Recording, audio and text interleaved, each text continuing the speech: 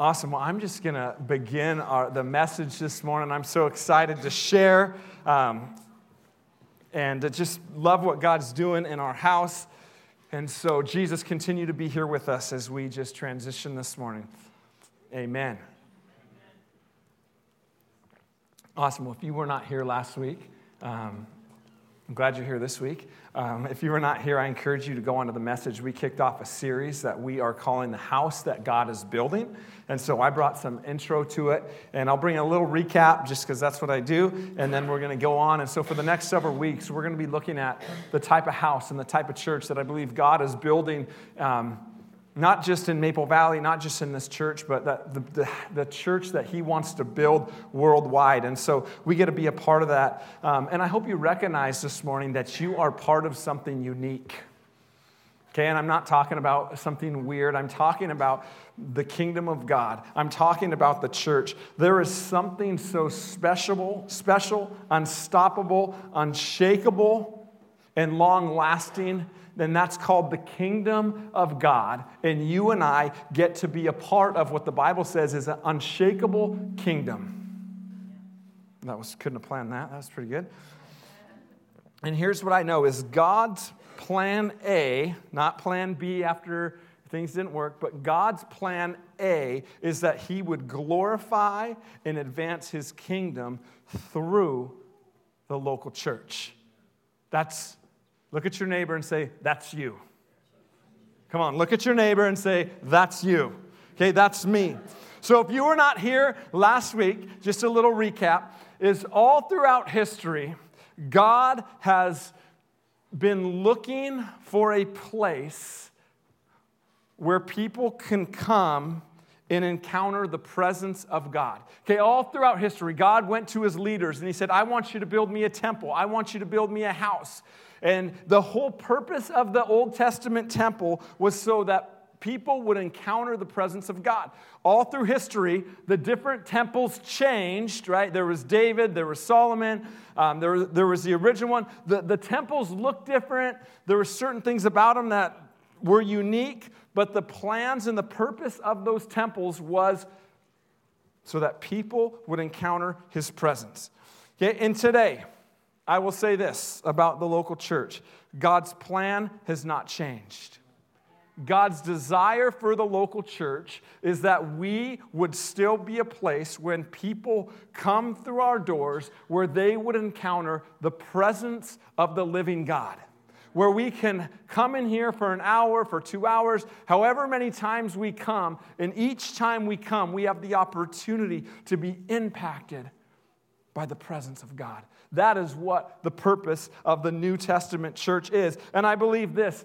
The Bible says that we, if we are a believer of Jesus Christ, that we are now a temple of the Holy Spirit. So that means that we are mobile, presence-walking encounters. Okay, is that a biblical term? I just made that one up. But what that means is because I have the presence of God inside of me, anytime I go out to the community, anytime I'm at the grocery store, any interaction that I have with someone else, there's an opportunity because the presence of God is inside of me for that presence of God to get into their life, to get into their heart, and change their life. Amen? Yeah. Amen. So, in Acts 15, and we got to understand that what's going on in this time frame in history is a lot of people are getting saved. A lot of people are getting filled with the Holy Spirit. And a lot of what the religious leaders in that day knew was changing. And how many of you know people have a hard time with change? I've heard that. Maybe. Right? And I've experienced that. People have a hard time with change. And so they're getting together and they're trying to figure out, well, what do we do with all these new converts? What do we do with these crazy people? And there's a scripture in Acts 15. I read it last week, and it says this. And this is a prophecy from like 800 years before. They brought it back up, and they said this. It said, afterward, I will return, and I will restore the fallen house of David. I will rebuild its ruins, and I will restore it so that the rest of humanity might seek the Lord, including the Gentiles, all those who've called to be mine. Okay, so the idea is God is looking to restore restore a place where people can encounter his presence. And he is saying, I'm going to restore the house of David. Okay, well, what does that mean? Well, if you know a little bit about history, you know that David was instructed to bring the presence of God and not limit it to a building, but to bring it wherever they go. And the idea is that as we have an opportunity to be in God's presence, we are going to be changed and we are going to be transformed. Okay, so that's what we talked about. So we're going to get into it over these next few weeks. We talked about blueprints. How many of you know we have the blueprints? Okay, we have the blueprints. God has said, and a lot of the blueprints we can find in Acts chapter 2. God has said in the whole book of Acts, really, but God has said, this is what I want the church to look like. And so as long as we can be good stewards and good workers and build what God wants to build, how many of you know we're going to get a glorious church? Amen? Amen. Easier said than done. Listen, God is the master builder, but we are the workers. We read his blueprint, we do what he says, and we will experience the blessing that he has promised. So we have the blueprints. So over these series, we are asking 3 questions. Number 1, what are some new foundations that God wants to establish in my life about what he has called the church to be? That's the first question. Number 2, second question we're asking, what burdens, or I call them extras, have I put on people that God's grace has not put on them? And number 3, what walls or foundations have been built up in my life that need to be torn down so that God can build new ones? Okay, we're asking ourselves those 3 questions. Today, the title of my message, it's All Who You Know. How many of you know that's so true? You can get great things, you can get great blessings, you can get great access to things if you know the right people. Is there any name? How many of you ever dropped a name? Come on, how many name droppers we got out there, right? Come on. I remember I was with a guy last night, and he was so funny. Actually, my phone broke, and so I got a new phone. And he was just like, yeah, you know, I was Floyd Mayweather's towel guy. I'm like, that's cool. And then he just kept dropping all these celebrities, and I think he was trying to impress me for whatever reason. But I started thinking about just this whole idea of it really is, it's not what we know, but it's really who we know. And so we're going to talk about that this morning as we get into this week 2 of our message. How many know there's a lot of great moments in history? My son, he's 12, one of them is, and he's in American history right now, and he absolutely loves it. I think he loves it because he knows I love it. History was my favorite subject, and so he gets to learn about all the wars and the ups and downs, and he's talked to me a lot about these moments in history, and he's like, hey, Dad, did you know, and he starts to describe to me that on December 7th, we had an attack in Hawaii. I'm like, yeah, we did. And he's like, yeah, that's crazy. I'm like, yeah, it is. And they learned about September 11th, 2001. And he goes, well, you were alive. I was like, yeah. I told him I actually went down to Ground Zero, and I got to serve in some of the food tents. And he's like, are you serious? Yeah, I did. Well, anyways, we have all these moments in history, and some good, some bad. But there is no other moment in the history of the world that is more important than the death, burial, and the resurrection of Jesus. Okay, it is not just a great story, it's not just a great idea. The power and what happened on that day when Jesus rose from the dead changed the past, the present, and the future direction of everything. Everything changed the moment Jesus came from the dead.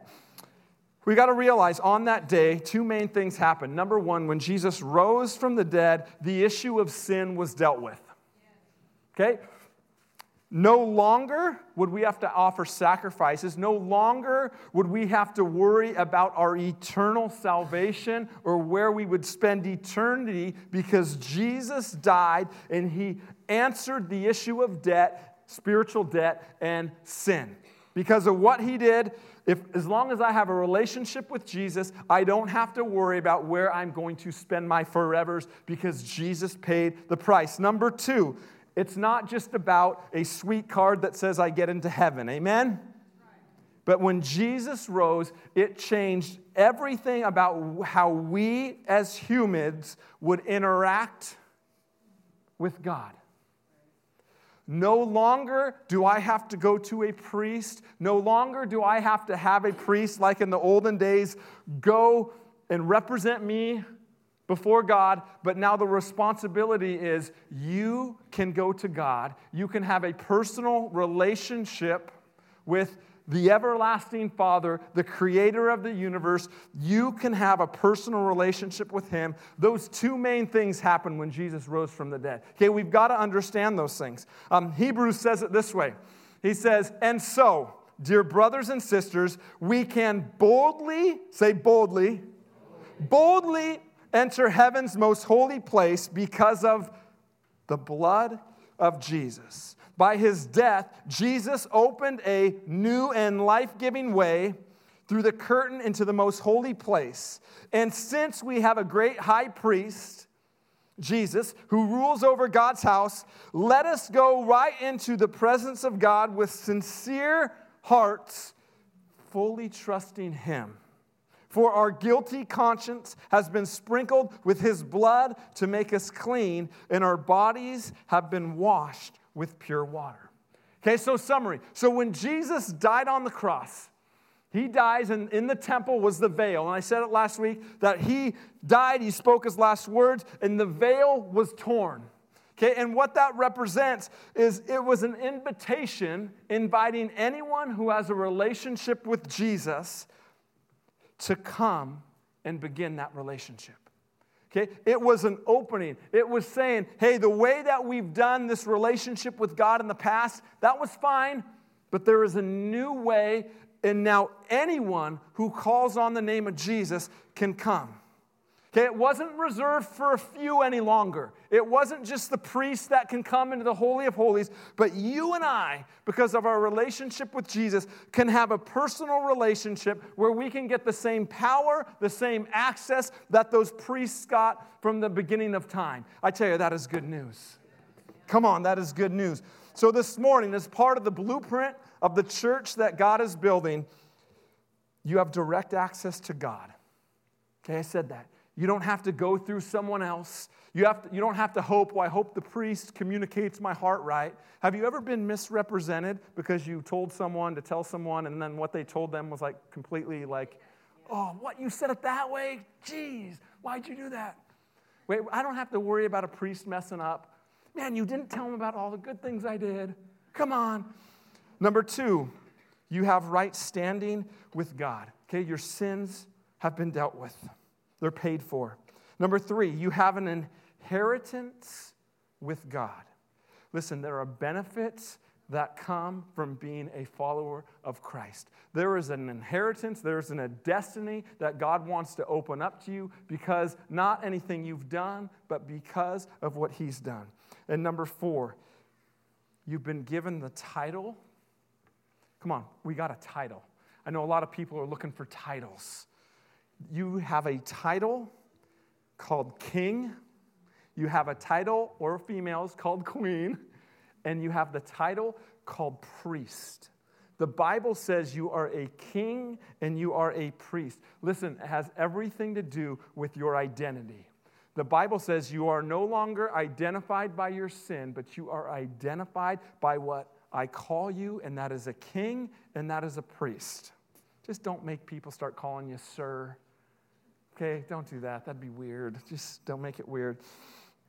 In 1 Peter 2:9, it says this, and it's a familiar passage of Scripture. It says, you are a chosen generation, a royal priesthood, a holy nation, a people for God's own possession, that you may proclaim the excellencies of him who called you out of darkness into your marvelous light. This is a description of what God says about his church. This is a description of what God says about you. Okay, and there's some interesting verbiage here, but I want to get to that and I want to define some of it this morning. The attempt of this scripture is to try to come up with the words that will allow you to wrap your brain around what your true identity is in Jesus. Have you ever been in a situation and like you can't even find the words to say, but you're just like, it was really good. Just trust me. I can't even, it was good. So what he's saying is there use some different words here. He says the word generation. Listen, there is no words that we have to describe how you look in God's eyes. Okay, he's doing his best right now. He uses the word generation, right? When we use the word generation, a lot of times our mind goes to a different age barrier, right? Well, how many baby boomers we got in the house today? All right, woo-hoo. Come on. I think I'm part of Generation X, right? Or Generation Z, right? We have all these titles. We have all these tags. The millennial generation, right? I might be a millennial. I'm not sure. I've heard two different things. But whatever I am, right? When we hear the word generation, we think age. We think gap. We think, oh, that's me. When we read this scripture and read the word generation, it is not talking about any age barrier. He is not saying, hey, to the baby boomers, you are chosen, but the millennials, you are not chosen. It's not what Scripture is saying. What Scripture is saying is we look at the word of this, the meaning of generation, and there's two words that come to mind. The first word, when you look at the word generation, the word is kindred. And the second word is race. Okay, the word kindred, have you ever heard someone say, hey, we have a kindred spirit? Like, meaning we have we're same, like, you get me? Come on, how many people? You get me. I just like that guy because he gets me. Okay, the word generation means that. It means that there is a like-mindedness, there is a sameness, there's a kindredness which unites us as a generation.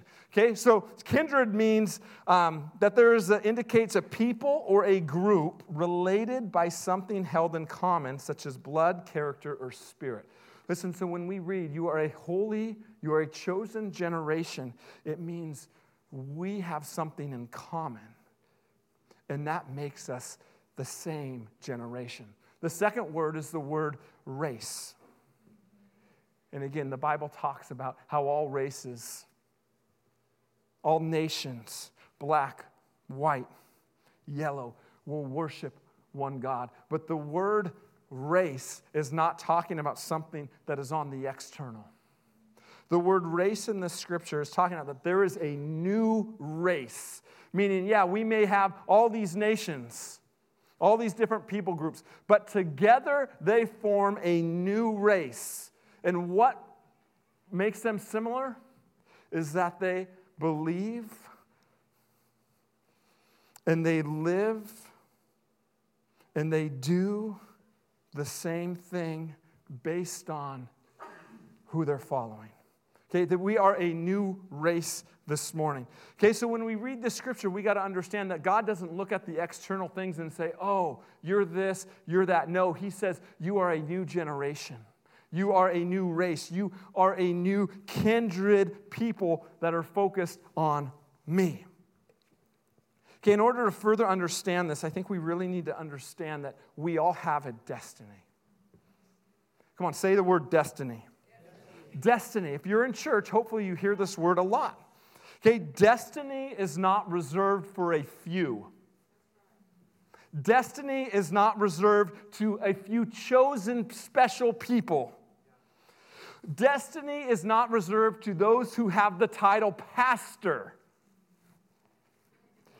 Destiny is something that is given to anyone who calls Jesus their Lord and their Savior. Realize this, because of Jesus, we all have a unique destiny on our lives. God has called us all.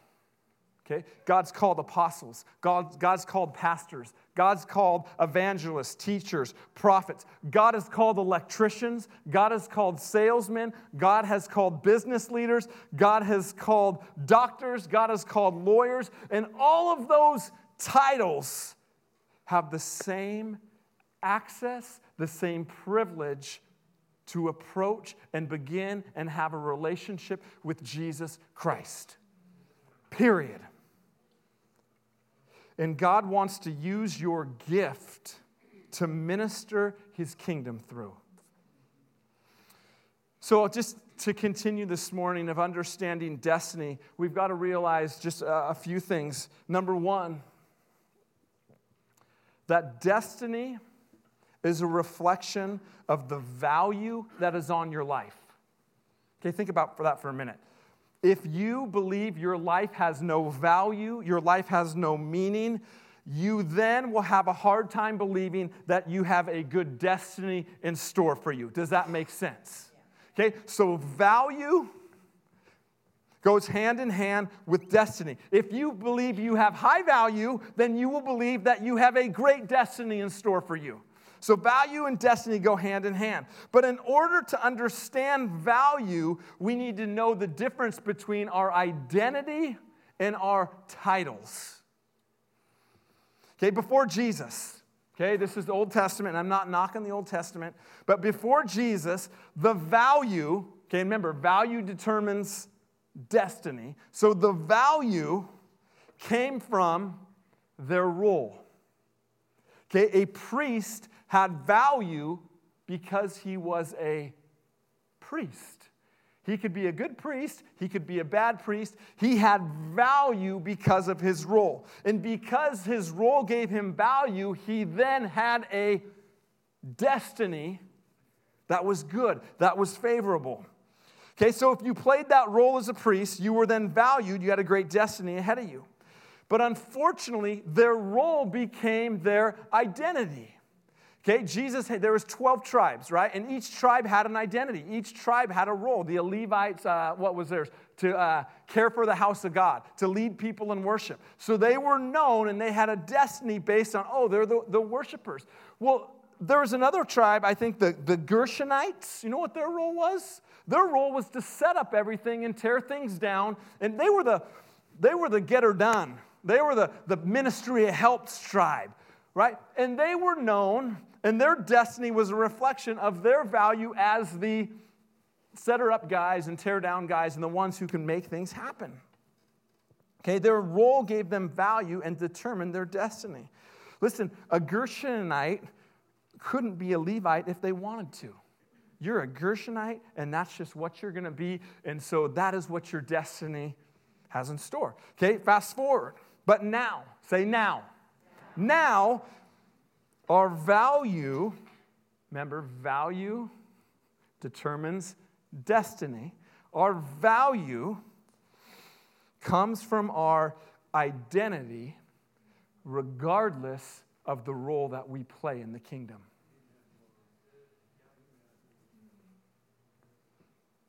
Okay, your value does not come from whether you're a Levite, a Gershonite, a setup guy, or a worship guy, a pastor or a non-pastor, a child care worker or a platform ministry person. Your identity does not give you higher or lower value based on the role that you play. So you are valued, you have a destiny because of your identity, regardless of what you do or the role you play. Okay, because again, we all have calling, we all have a destiny. Ephesians 2:9 says it this way: "For by grace you have been saved through faith, and this is not of your own doing, it is a gift of God, not as a result of your works or your role." Okay, your role, so that no one can boast. For we are his workmanship, created in Christ Jesus to do good works, which God has prepared beforehand that you should walk in.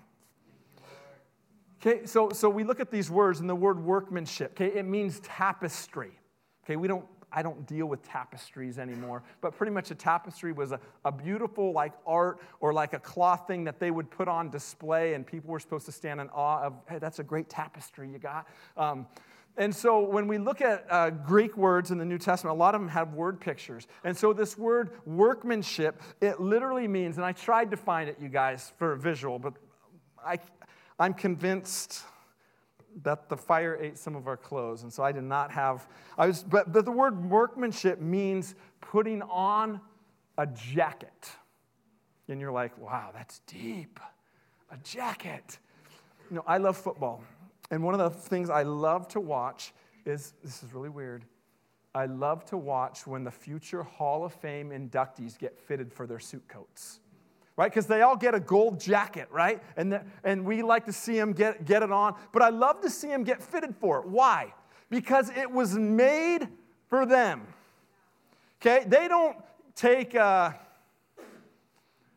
Jerry Rice and be like, sorry, Jerry, you're just going to have to wear, Walter Jones's coat. Walter Jones is a lineman. Jerry Rice is a wide receiver. Sorry, buddy, but it's gold, it's yellow, it'll work. No, the word workmanship means that there is like a fitted jacket that was made for you. Okay, so when God says you are his workmanship, it means that there is a specific divine destiny that only is going to look good when you're wearing it.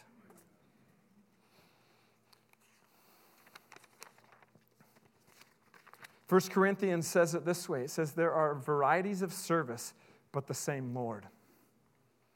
There are varieties of activities, but it is the same God who empowers them all in everyone. To each is given a manifestation of the Spirit for the common good. Listen, it matters if you use your gifts. It matters if you attend church.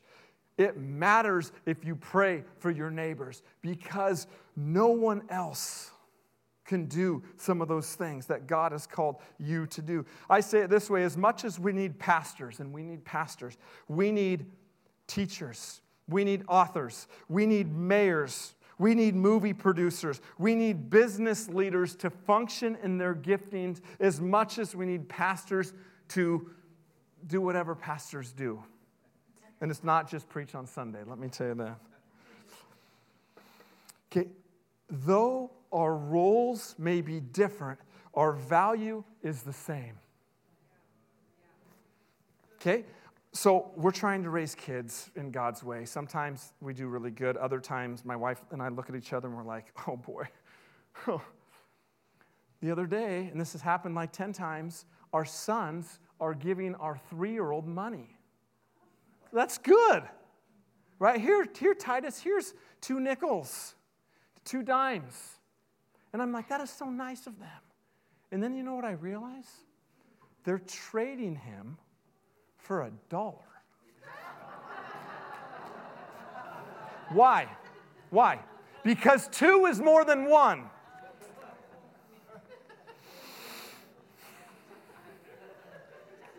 Come on. 2 is more than 1. So he's like, oh, sweet, I get 2 monies.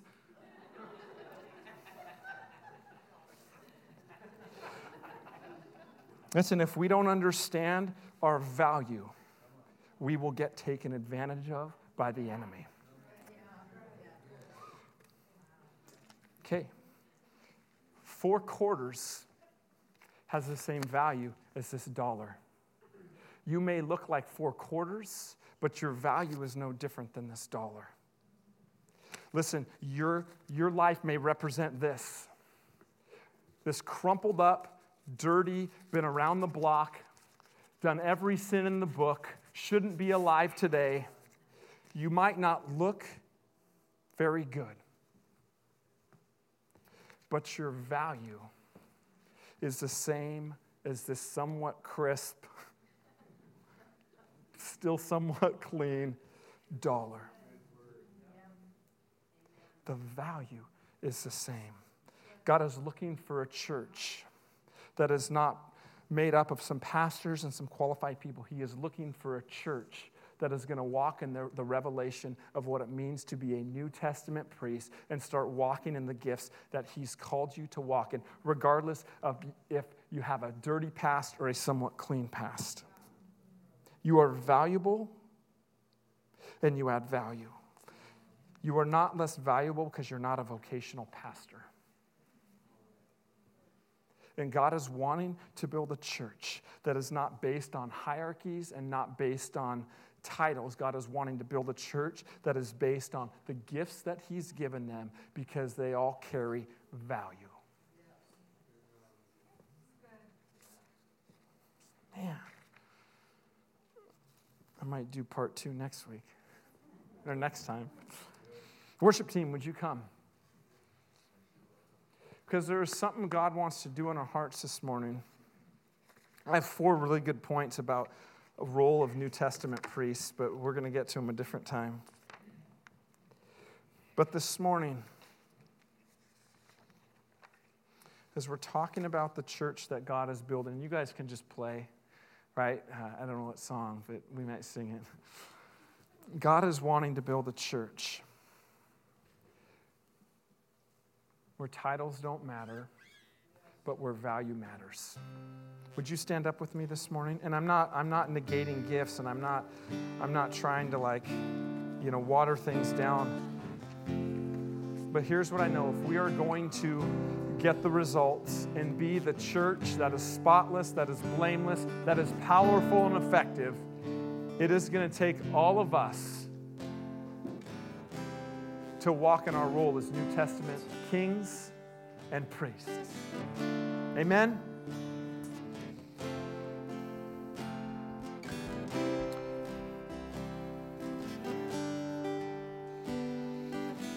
So, would you pray with me this morning?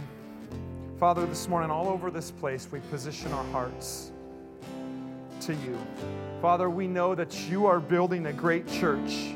Father, and that the gates of hell will not prevail against it. And Father, I just pray for a release of the giftings, the anointings, the personalities, the callings, and the destinies that you've placed on every single person in this room today. Father, I ask that you would come by your Holy Spirit, and Father, you would continue to break down mindsets, that you would continue to break down walls that have been unhealthy, that have said, well, I can't serve God because I'm not this. I'm not a pastor. I don't have this training. Father, I pray for a release of the giftings that you have prepared for us beforehand. Father, I declare that each person is like that beautiful coat. Father, is a beautiful workmanship prepared by you to do great things. Father, I pray for a release of those things in this season and in this time, in our church, through our church, and in our nation, in Jesus' name.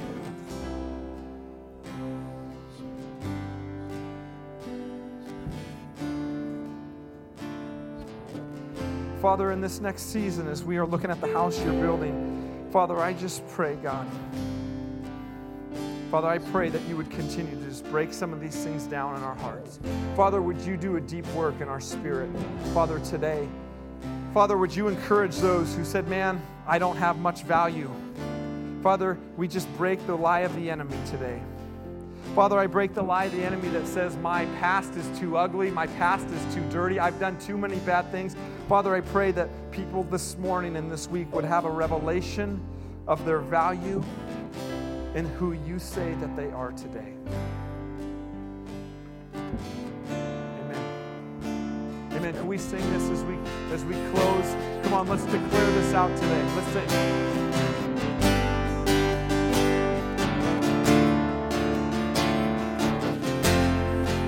We give you the highest praise. You deserve it all. You deserve it all. We give you the highest praise. You deserve it all. You deserve it all. We give you the highest praise. You deserve it all. You deserve it all. We give you the highest praise. You deserve it all.